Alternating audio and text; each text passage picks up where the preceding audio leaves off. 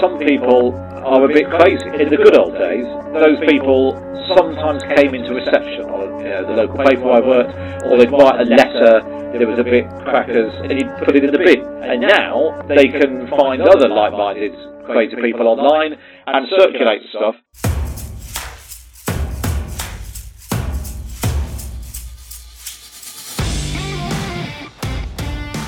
Welcome to Media Minded, the podcast that helps you tell facts from fiction, produced by Shout Out UK, the UK's leading political and media literacy education platform, in association with ACT, the Association for Citizenship Teaching. This podcast is made possible thanks to the kind support and sponsorship of the US Embassy in London and the Global Engagement Centre at the US State Department. I am your host, Matteo Bergamini, and I am here with Matt Chorley, the editor of Times Redbox. Matt, thank you so much for joining me. Can you tell us a bit about yourself? Yeah, so as you said, I'm the editor of Times Redbox, which essentially the Times' political newsletter and podcast, and I host events for the Times. I write a column in the paper on a Saturday, and from this summer, I'm going to be hosting a show on the new Times Radio when it launches. Oh, amazing. Congratulations. Have you done radio before, or is this your first stint? No, it's the answer. So it's quite daunting. I mean, hosting the podcast is, practice to some extent. Although, of course, as you know, and we're doing this podcast now, if we say something wrong, we can go back and edit it out. Whereas if you're live on the radio, it's like that. You can't actually do that. Yeah, you can't be. Let's just take that again. Just everyone wipe that off your minds, and let's try it again. So, amazing. Congratulations and best of luck on that. And so one of the things I wanted to start off with is the role of the media and I cannot stress this enough, responsible journalism.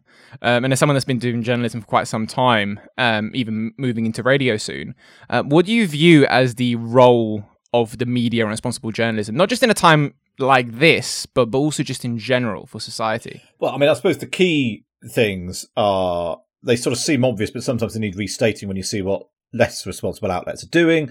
But it's to tell the truth, or at least be accurate in what you know, and sometimes admitting what you don't know. And I think that's true generally in the news, but definitely during the try to cover the coronavirus outbreak, is that sometimes admitting, whether it's in a news story, but more often than like analysis or explainers and that sort of stuff, admitting what we don't know is just as useful, because sometimes there are people who assert that this is definitely happening or this is definitely the case, and actually a responsible news outlet could be doing its job to say, well, we just don't know that yet. And that was probably true to some extent, whether it was, during a general election campaign or during the Brexit debates. People on different sides say things with great certitude.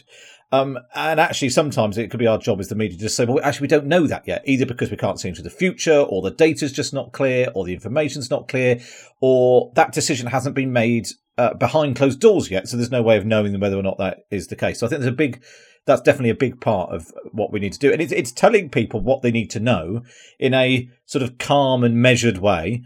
But also in an engaging way. I mean, that doesn't mean being boring, because if it's boring, people will go to places which are more exciting, which might not be quite so responsible. Mm-hmm. No, of course. And it's important to have that balance, isn't it, between entertainment and making sure that it's as engaging as possible, but also making sure that you stay as true to the facts as humanly possible at the given time.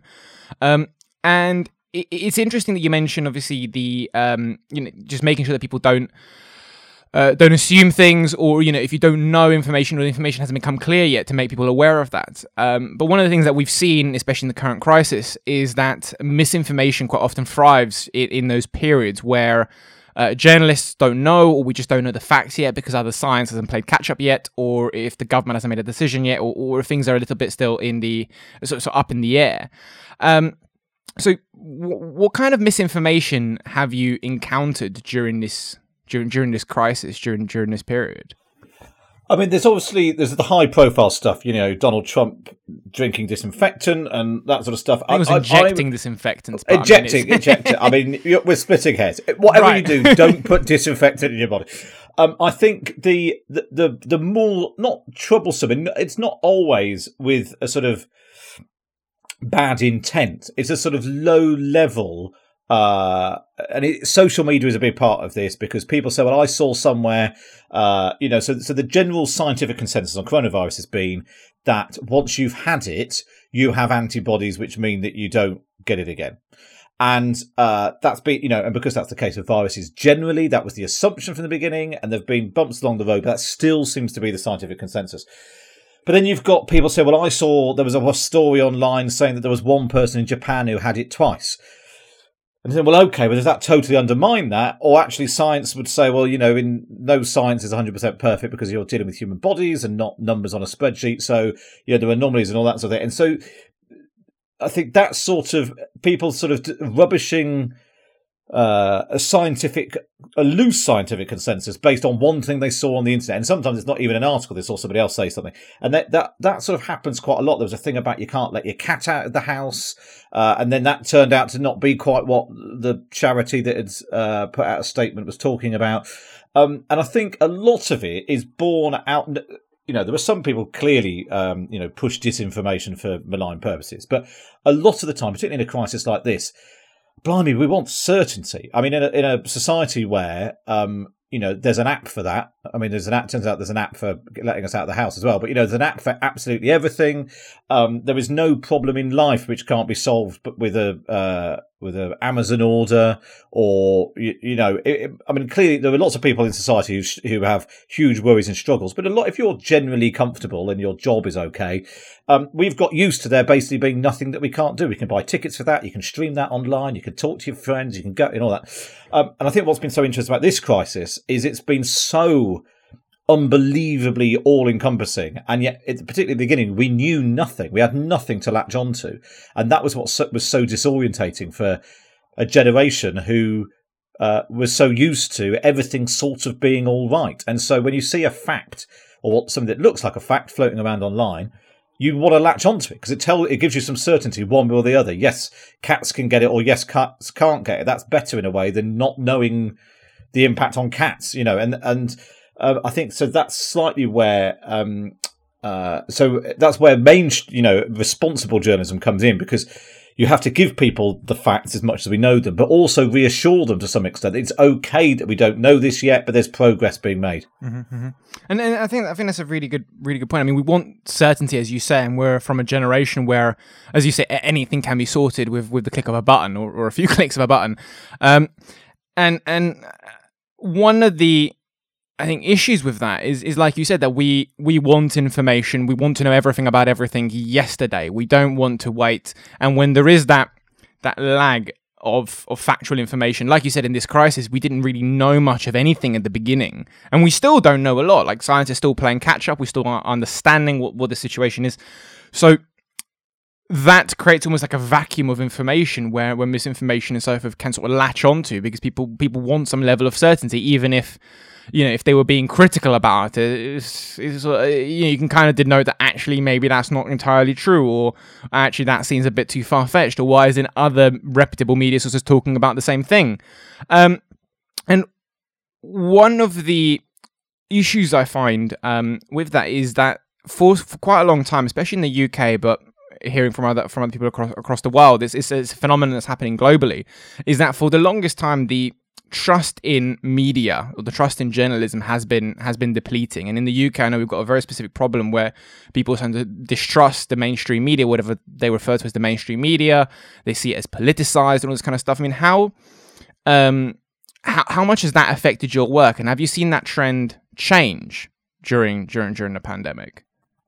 Well, there's definitely been sort of reports of polls saying that trust has collapsed. I mean, there was one in particular which asked the question, have you lost trust in this list of organisations and people and that sort of thing? And the media come out very badly on that.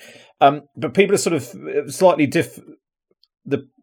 people are not very good at remembering what they used to think.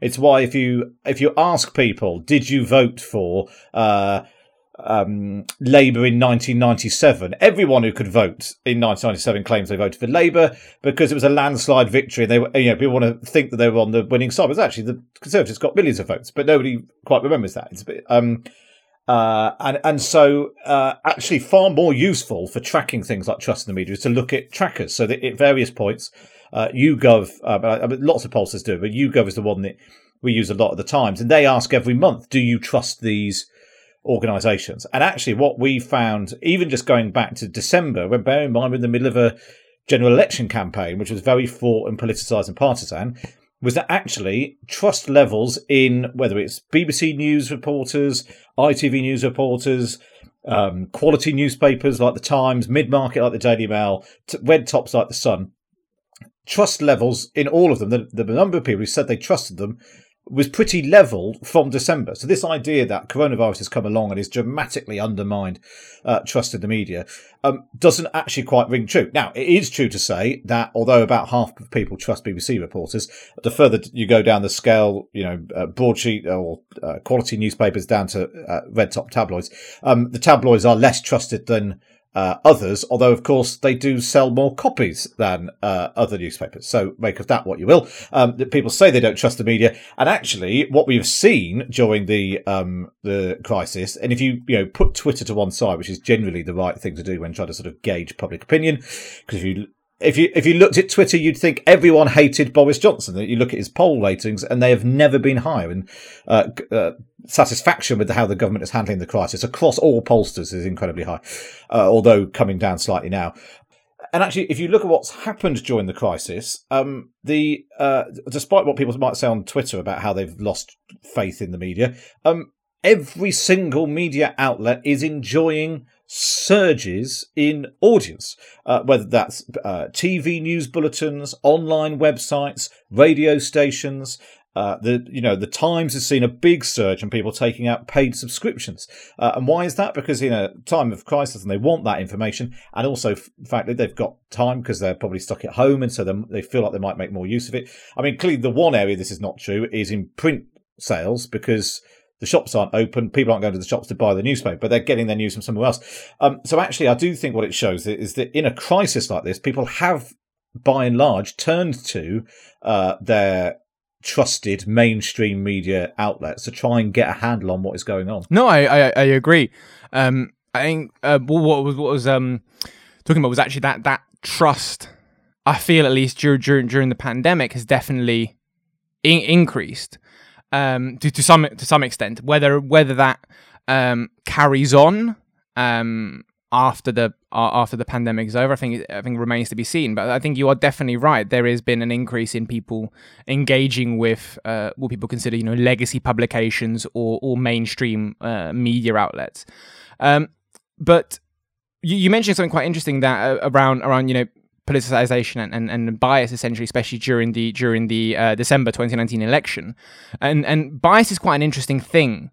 Because, as you say, people want to be on the winning side, so they're kind of like biased towards themselves, being like, oh, well, I definitely voted for that party because that party got a landslide victory, or whatever it could be. And bias, I think, is something that we've all got to recognize that we have. Every human being has it. It could be something as innocent as, I don't know, what drink you might want to have this evening to take the edge off. I mean, if you were going to ask me, I'd suggest something that I enjoy or whatever else.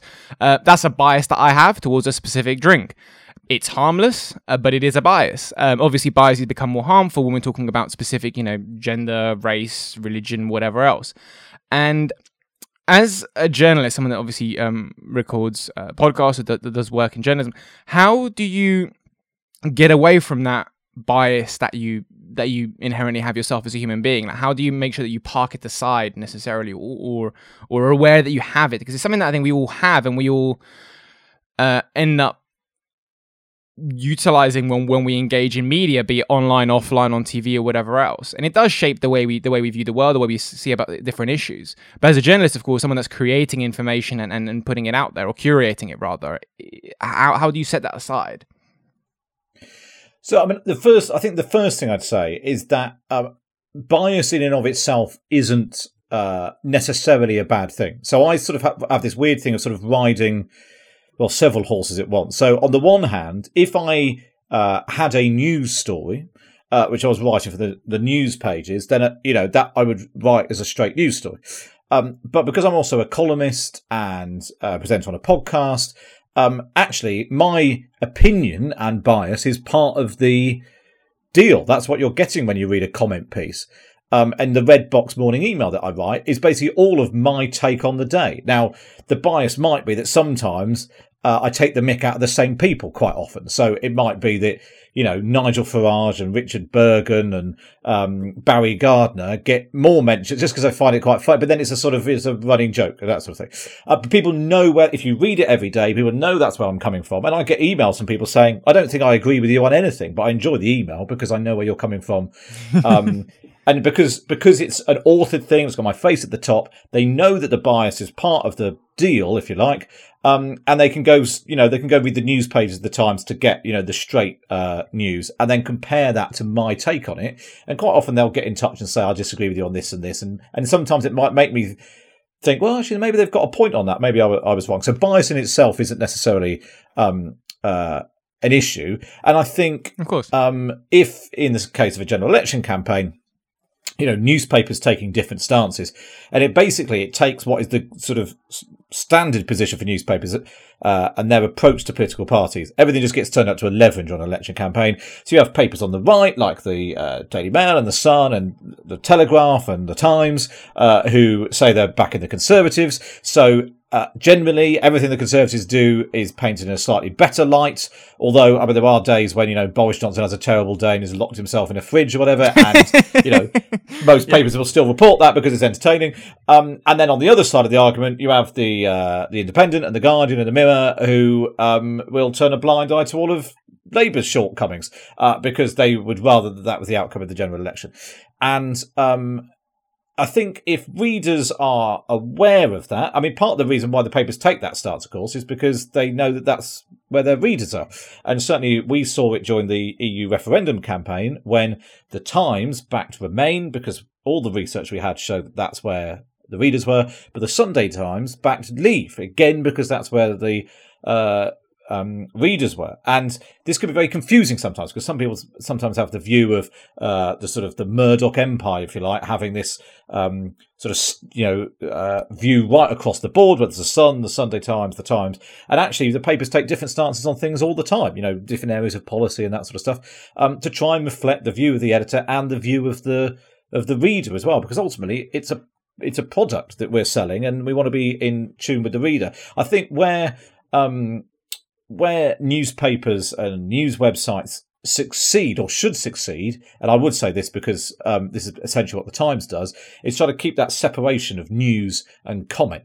So you sort of report the news in the news pages pretty straight, and then you have people commenting on it, whether it's columnists like me or the paper's leader column in the comment pages. Rather that, I think where it starts getting muddied is when you have sort of front page comment pieces, or headlines which are, could be posters for one side or the other, and that sort of thing. And I think that's where people become less trustful of it.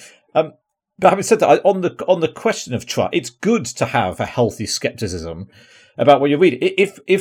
If we discovered the public had 100% of the public trusted one news outlet, you'd be quite worried about the power of, because no news outlet is perfect, because the news isn't perfect. You're only ever reporting a partial account of what went on. And, even if you're reporting a press conference, we're getting the press conferences every day at 5:00. Nobody reports everything that goes on. So what you leave in and what you take out is a choice that's made, and it's sort of rough and ready. And sometimes the bit of it that's most important doesn't become clear for a couple of weeks because it turns out that what they said then was different later on. And so it's no news organisation is perfect. So it's quite good if the public's got a healthy scepticism of it. And in fact, if people are currently now thinking about how much they trust this news outlet or that news outlet, it might make them read around the subject a bit. If they read something, they think, blimey, that surely can't be right. Well, maybe they'll go online and try and see if it is right, rather than just taking it at face value. No, of course, and it's funny you mentioned the Murdoch empire, because that's talking of misinformation. That's one that circulates on occasion online. That Murdoch empire somehow controls everything and controls what we hear, which of course is utterly not true. But one of the things that you mentioned, of course, and I think that there is an important distinction there between sort of news and comment. And, if you pick up a newspaper or if you go on, the Times website or the Guardian website or the BBC website, it's very obvious where the comment pieces are and where the real news is. But the lines can sometimes become blurred when it comes to social media, because often you're not getting one specific publication's news side and comment pieces. You're just getting filtered news or filtered information, filtered comment pieces or whatever based on what you're interested in. If you click a load of articles that are, say, pro-Boris Johnson or anti-Boris Johnson, you end up often seeing that bit of information coming through. And obviously, again, when you look at it on Facebook or when you look at it on Twitter or Instagram or wherever else, it's not sometimes as obvious to tell what is necessarily comment or what is necessarily actual sort of news articles. So how much of an issue do you think that is in terms of, because again, a lot of people, I'd say not most people, but a lot of people get their information from social media, especially young people. So talking about a healthy level of skepticism, but it is quite hard, because if we go back to that issue of bias, if you see something on social media that pops up that affirms your bias, that affirms your view, you're going to trust it more, but scrutinize it less.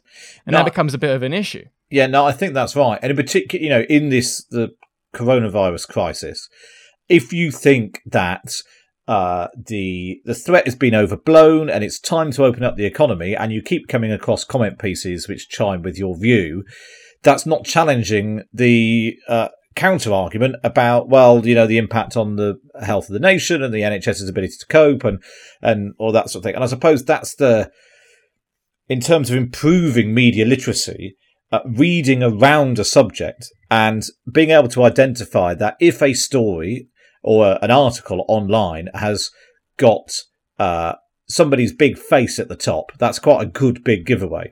That it's a comment piece. Look at where the section that it's in. Look at the URL. If it says comment or views or whatever in the URL, if it's a comment piece, you should read it, and it may well make a strong case, and it could be the definitive piece that sums up a particular issue. But it is a comment piece, but distinct from an analysis. I mean, an awful lot of the sort of analysis and Q&As, which we've run in the Times joint, this have been as straight down the line as you could possibly be. Hours are spent trying to make sure it doesn't fall into the traps of bias. But yeah, you're right that the making sure that you don't just read the stuff that you agree with, because it's possible, not in every case, but it's possible that the thing you think you agree with isn't true. That the starting point that set you off down that road of having that opinion might not be the case. That if you get in your head that the sky is green and you just follow people on Twitter who agree with you, just share other articles with saying the sky is green, then that doesn't make the sky green. It just means there are loads of other people who have got it wrong as well. And so I think that you're totally right. Having that sort of skepticism about comment pieces and what the purpose of this is. Is it to inform me? Is it just to entertain me? My Saturday column is essentially a string of jokes. It's taking the mickey out of politicians. But that is distinct from a sort of 1,000-word polemic trying to make you shift your opinion on a matter of policy or a politician and that sort of thing. Mm-hmm. No, of course, and that, comment pieces are interesting. They're often written by people that know about the subject or that have experience or expertise in that subject. So they're often opinions that have a certain worth. And like with your newsletter, for example, it's very clear who's writing it. You can research this person. You can research what their views are. You can agree with them or you can disagree with them. That is entirely, of course, up to you. But it's very, very clear what the purpose of that is. And then obviously, if you go onto the news pages of the Times or the BBC or whatever, you can see fact-based journalism that doesn't have that necessary comment element but gives you the facts, and then obviously you can filter around. And I think you're right, it's important when it goes to social media to be aware of what you're reading, to be aware of what you're engaging with, and to also be aware that if you keep clicking on certain articles that have a certain view, you will end up going into a bubble, a social media bubble that has a specific viewpoint. That the articles that you get shown have a specific viewpoint. That's not necessarily a bad thing, but being aware of it's important. Of course, what becomes problematic is when you have in those feeds misinformation. And one of the things that has grown, I think, out of this current pandemic is definitely misinformation. Some utterly insane and hilarious, but others quite damaging, and all of them obviously influence public debate, or can influence public debate in a very, very negative way. I mean, what do you feel like journalists or media organizations can do to start combating some of the stuff that's coming out at the moment? One thing that I'm much more aware of now than I probably was before, and partly because the Times does this a lot, is the use of SEO, search engine optimization. Now, in the past, working digitally, SEO is sort of seen as a bit of a sort of fringe enterprise where a sort of entirely separate team of people who weren't really journalists just came up with daft questions like, what time is EastEnders on?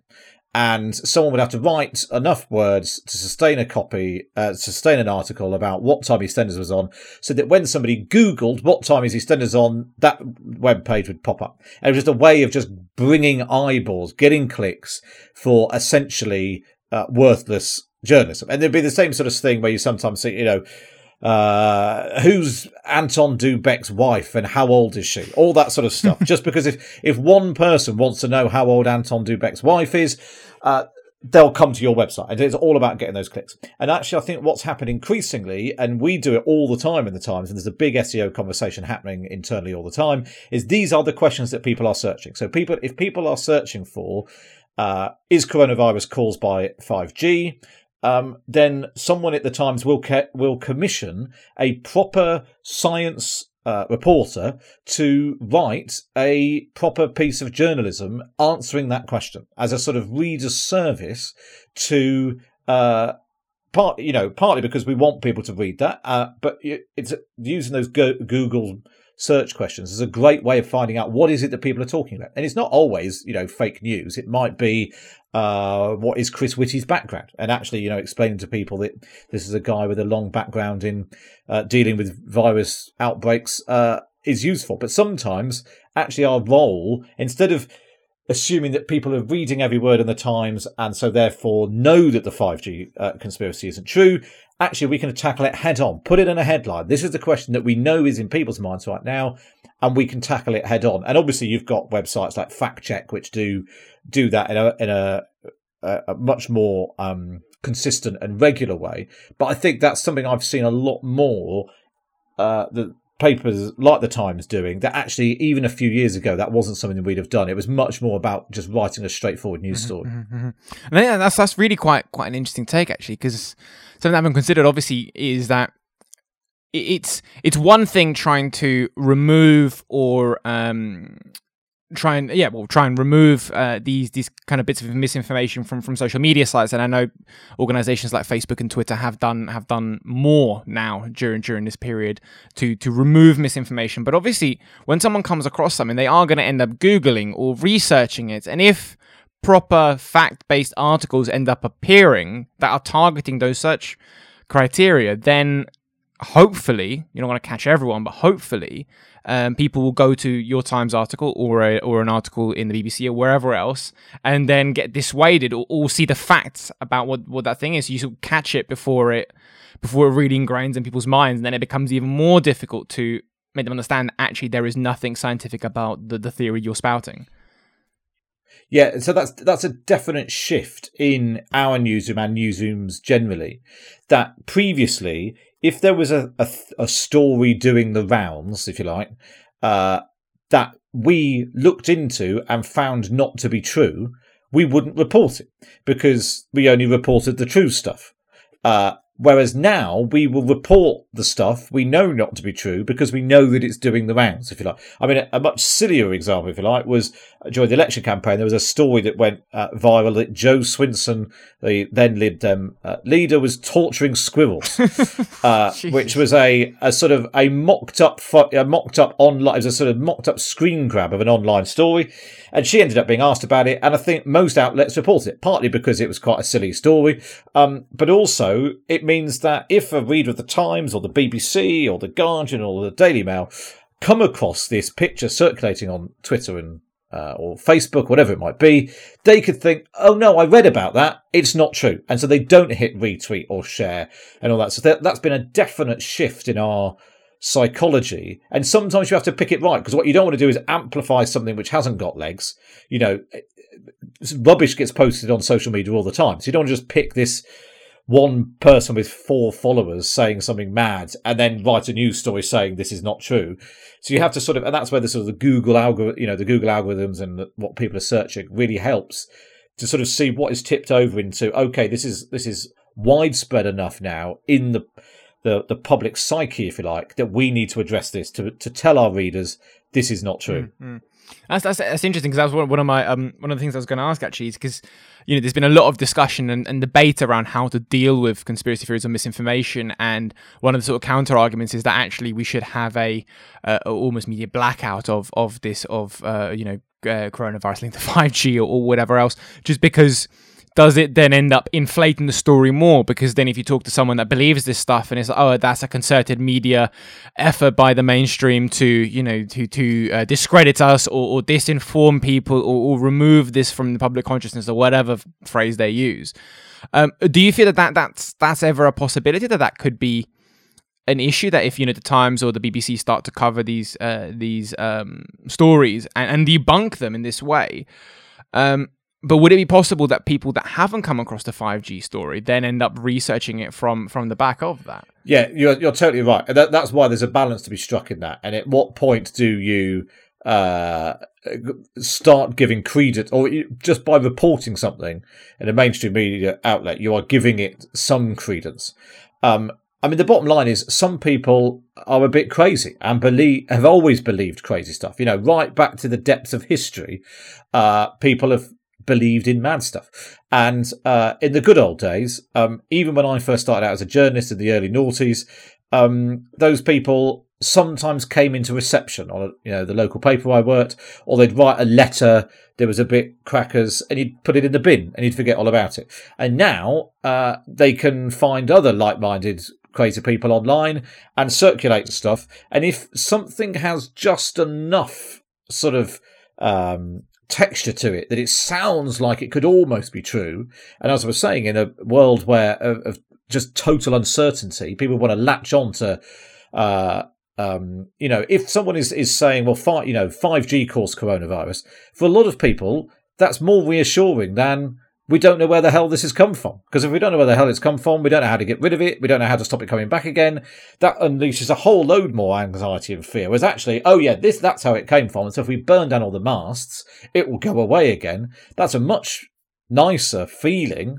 than the reality, which is we don't know when we're going to be able to get life back to normal. Mm-hmm. I think that's interesting, yeah, because it is very much all about feeling versus scientific fact, which is regardless of how we spin it, will always feeling will always trump fact, at least for now, because we're human beings and that's just how we operate. And I think you're right. People they would rather think something that has no relevance in fact at all, just because it makes you more comfortable. It makes you think, oh well, this is where it comes from, so as you say, you can petrol bomb a load of places and suddenly everything's fine again, which of course is complete nonsense, but it feels better than, as you say, not knowing where the hell any of this came from. And it's interesting because as you're talking about in the sort of early noughties, people would write letters, or people always used to have these beliefs. So there was always a section of society that had these beliefs, but obviously the internet has given everybody the ability to pretty much publish, essentially, and just get their voices heard, which in some instances we've seen is an incredible thing, and social media is an amazing tool in a lot of ways. But we've also seen the negative impact of that, of the rise of, say, what people would describe as sort of far-right groups or conspiracy theories and so forth in a level that we haven't seen before. Do you feel like there needs to be more responsibility put on, say, social media companies or forums to deal with this kind of stuff? Because like you said before, you would just bin the letter, or you just listen to that person that came into reception and then sort of quietly send them away, and that'll be the end of it. Whereas now, if you've got a good following on social media, you can pretty much promote anything. Yeah, so I think there's I mean, you're right that the explosion in social media, I think, has been by and large a good thing. I agree. Actually, my job as a journalist is a richer, more interesting experience both my ability to promote what I'm doing, but also to interact with the readers, to even covering politics. The fact that I think it's about 600 of the 650 MPs are on Twitter means that I know more about what they're doing and more about what they think, more about where they are. There's probably a broader range of politicians are therefore quoted and covered in newspapers in a way that a few years, not that long ago, everyone would have had their favourite pet half a dozen MPs that they'd go to for comment on everything. So that's even just a microcosm of how it's changed. The way that I get reaction from readers, both on Twitter, the fact they can reply to my email. I get dozens of emails every day where people reply to the morning email, sometimes picking fault with things, sometimes with a fun suggestion or a joke or a counter thought.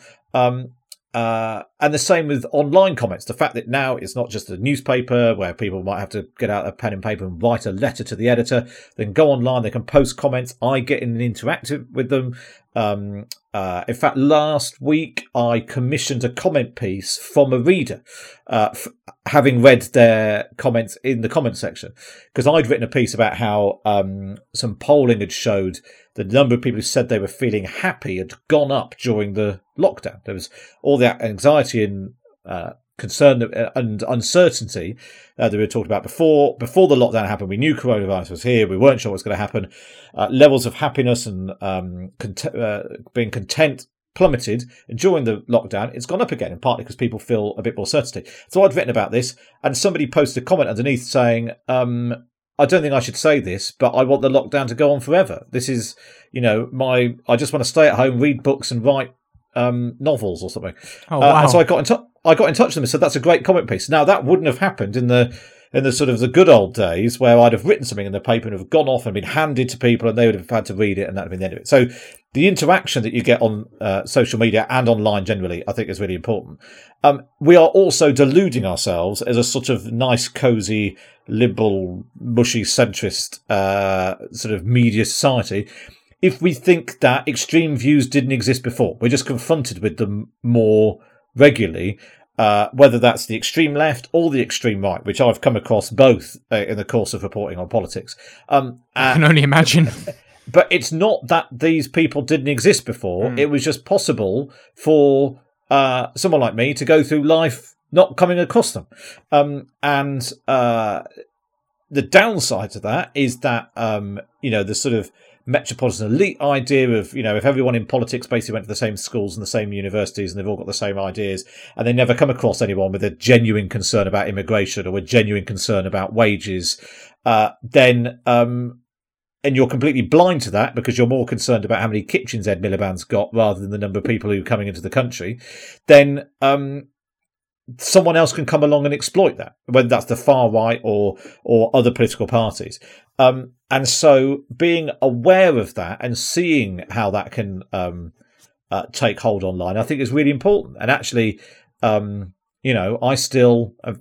muted more of them increasingly recently. But, when I used to write about Jeremy Corbyn and I'd get a massive pile-on from his enthusiastic supporters online, it was important in a way to have that check for me to think, oh, actually, was that? I mean, most of the time I thought, yes, I was right and they were wrong. But sometimes they pointed out a flaw in what I'd said or whatever. So that challenge is important. It was important for me to realise, actually, there are people out there who do not agree with me. And that is a really important part of being a columnist. I mean, it's definitely an important part of being a reporter, of being aware of a broad range of views.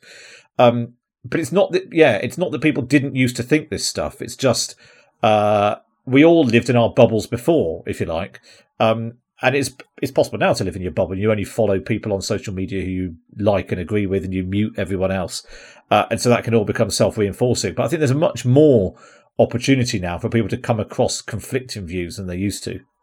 That's interesting, because I mean, this conversation's been going on, I think, for some time. That social media and the internet, and I think it's down to personal choice, isn't it? Because if you wanted to, you could engage with all of these views. You could see this kind of the good, the bad, and the ugly, if you want to call it, of sort of humanity, all the different views, all the different episodes. But then, I think for a lot of people, you kind of want to reaffirm what you believe, and the way obviously social media and so forth is built is that it wants you to click on things, because obviously, you know, if you want to buy, I don't know, shoes on Facebook once, you click on a post to buy shoes, then you end up seeing more shoes later on down the line, because again, it's about clicking. And of course the media and articles and opinion pieces, whatever else, obviously fall into that as well, of course. So you end up almost creating that bubble for yourself. So I wonder, how true is it that I mean, you definitely can get a myriad of different opinions if you wanted to, but I just it's kind of a curiosity of how many people actually do. I suppose apart from obviously the heavily politicized individuals that you were talking about, say, that are very much involved in politics, and therefore will it. Yeah, I suppose my point is more in the 1980s. If someone read the Daily Mirror or read the Daily Mail, they weren't also reading a wide range of other views. I suppose my point is more people surrounding, you know, only taking their news from one place is not a new phenomenon. Yeah, that's true. If you like, that's true. It's basically how the media. You know, the Times business model is based on the idea that people are going to pay for it every day, not they're going to dip in and out and might go somewhere else and all that sort of stuff. But, you know, people talk about the paywall. Well, there's always been paywalls on newspapers. It used to be called the newsagent, and you had to go in and buy a newspaper, and you would generally only buy one, and that would be your worldview for a long time. So yeah, I suppose in a way what I'm saying is it's always been a problem, people living in their bubbles. You hope that more people will get there. I think sometimes our view of what's going on online can be really skewed by the extremes. That actually there could be loads of perfectly quiet people lurking on Twitter who never tweet, but they're, you know, following an interesting range of people. But the people I'm very aware of, the people who get very shouty at me about when I post something which they don't agree with. And so, I think you can be a bit distorted. But of course, we all live in our bubbles. That's sort of human nature. Nobody, in fact, has got the time to read 10 newspaper websites every day and then come to a considered opinion on every possible thing that they've come across, which is why finding a news source which you like and think broadly you can trust is probably more important than sort of drawing up a schedule for yourself of 10 sites that you need to cross-check everything with at all times, because that sort of takes the fun out of news as well. Yeah, no, of course. And then you can end up spending your entire life just trying to read other opinions, and some people do that for a living, but most of us don't, unfortunately. But no, I think there's a really fair point to be said there. And you mentioned something about paywalls, because I think you're right. There's always been a paywall to some extent, but obviously with the internet and with social media and so forth, we have access to pretty much endless amounts of good and awful information at our fingertips. And one of the things that I think is a constant discussion point, or a constant bit of discussion, is that journalism for a while now has been seen as something that is free. You know, the BBC is freely accessible, the Guardian's freely accessible, the Independent's freely accessible. Obviously, the Times has a paywall, and other organisations have a paywall. But it's not a secret to say that journalism is facing a bit of a crisis in terms of monetization.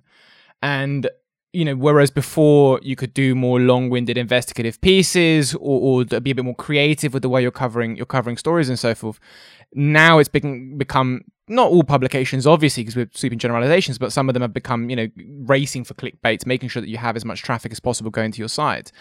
And I wonder if there is a need for us in general as an audience to reevaluate how much we value journalism, good fact-based comment pieces and so forth, because if it is that you value things however much you pay for them, we don't really value journalism at all at the moment in some aspects. I think that's right. And the BBC is what complicates matters, because people think it's free, but it's not free. You've paid for it through your license fee. You just don't have to put your license fee number in when you go online. And so that has skewed the media in the UK in a way that it hasn't in other countries.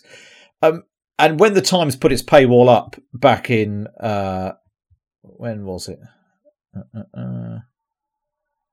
2010.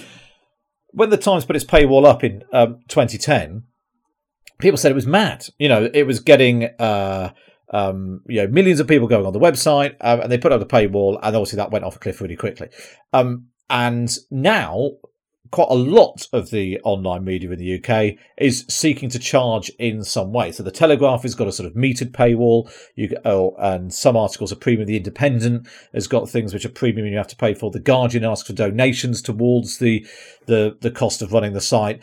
And so there's a recognition that journalism has to be paid for, and nobody has really yet found a way of properly monetising giving away news online. I used to work at Mail Online when it was we were always the world's biggest newspaper website. And it wasn't exactly coining it in. In fact, we were having to take on more and more staff all the time to try and keep feeding the beast, which is an incredibly expensive way of trying to stay as the world's number one. Advertising, because there are so many places you can advertise now, it's not just on the 10 major newspaper websites. You can advertise on any possible website, which means it's much cheaper to do. And, your big supermarket brands or car brands, whatever it could be, can go and do that elsewhere. So the amount of money you can get for the same number of eyes as you would in a newspaper is massively diminished. Now, I think the other thing is the part of the reason why people quite like buying into a paywall or buying into the sort of long-term donation scheme of the Guardian is they want to feel part of a club. They sort of identify with the values of this publication. They like the topics it covers, whether it's sport or the environment or politics, or whatever it might be. It might be that they like the columnists, and they might just feel like this is a club that I like to be in. And that's there's a big part of that with the Times. It's part of the reason why Times Radio is launching as a sort of extension of that brand, if like. And then I think finally there's an element of there is so much news around.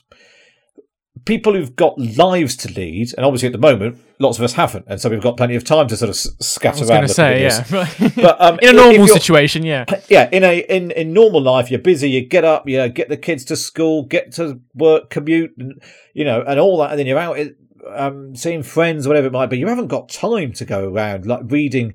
The amount of news online can be daunting.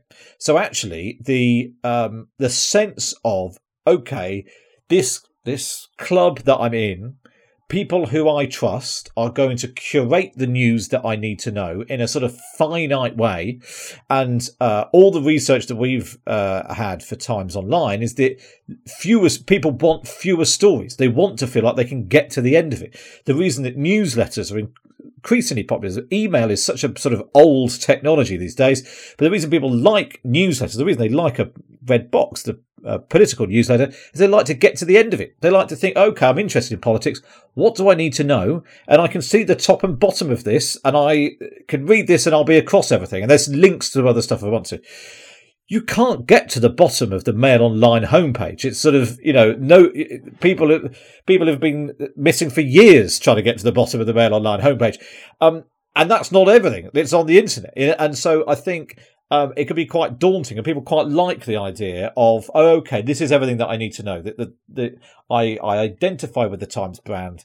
And if they've left something out, I don't need to know. I can live without knowing about that. It's the same reason why more people tune into the 6 o'clock news bulletin than watch a rolling news channel, because you could spend all day watching a rolling news channel and still not be quite sure what the main story was. It's a sort of never-ending melange, and that's basically what the internet is.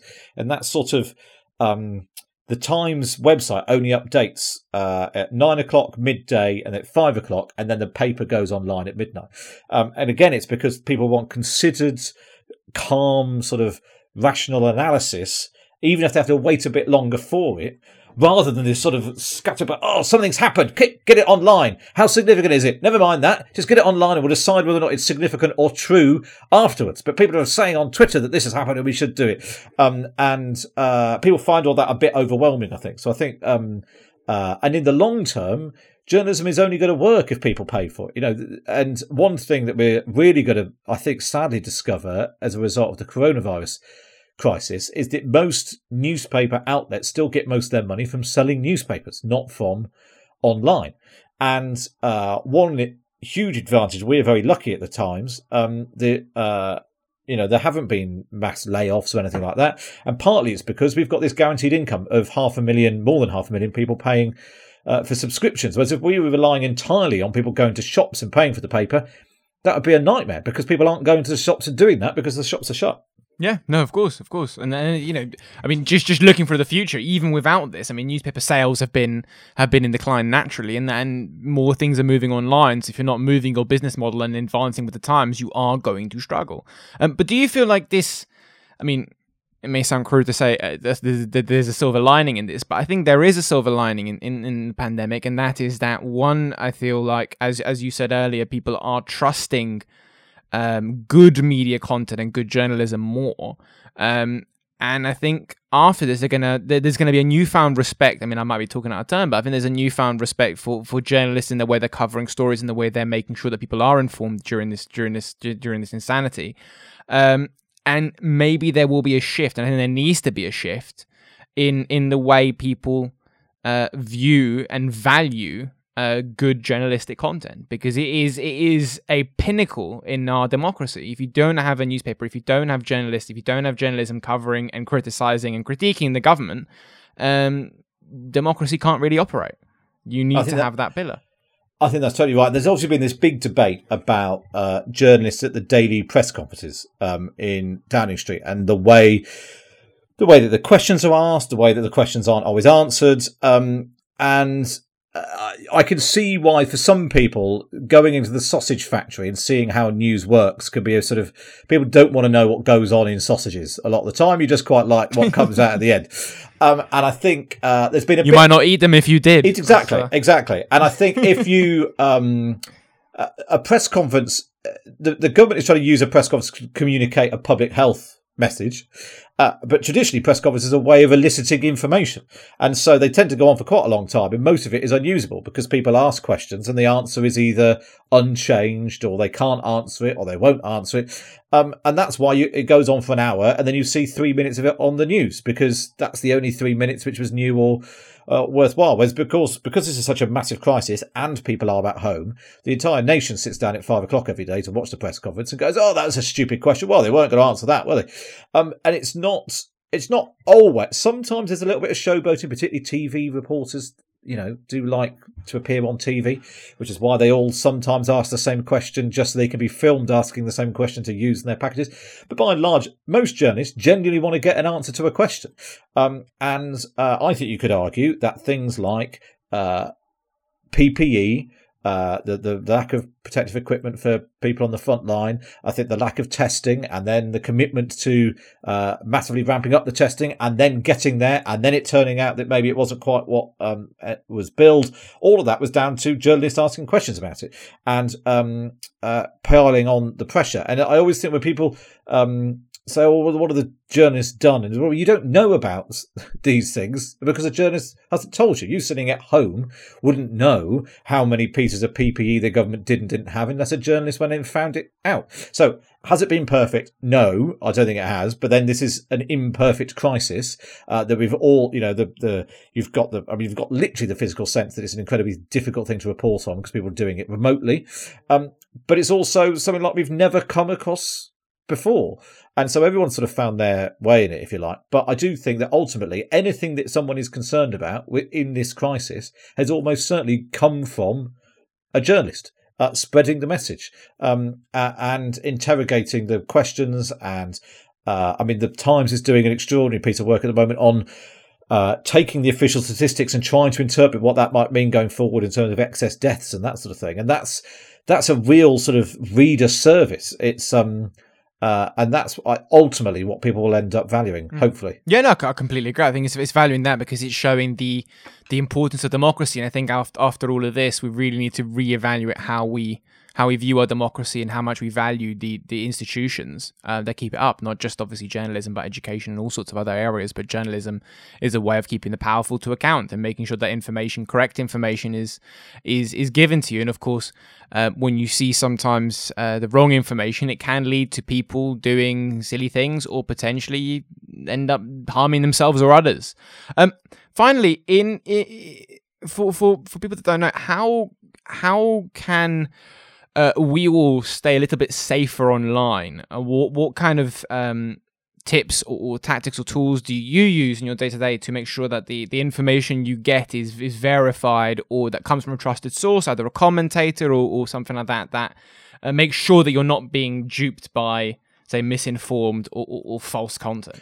I mean, I probably do this most days. If I see something on Twitter, and sometimes it might be from a journalist, or it might be, that something that someone has retweeted to my timeline, I'll just Google it and see if that is what comes up. And if it turns out that half a dozen news sources have written the same story, that gives me more reassurance that is the case than if it's just a tweet and then when you Google it, nothing comes up that's anything like that. Now, it could be that, if a journalist is breaking news online, then it won't be anywhere else. It'll just be on Twitter. But you should also remember that journalists want to be right.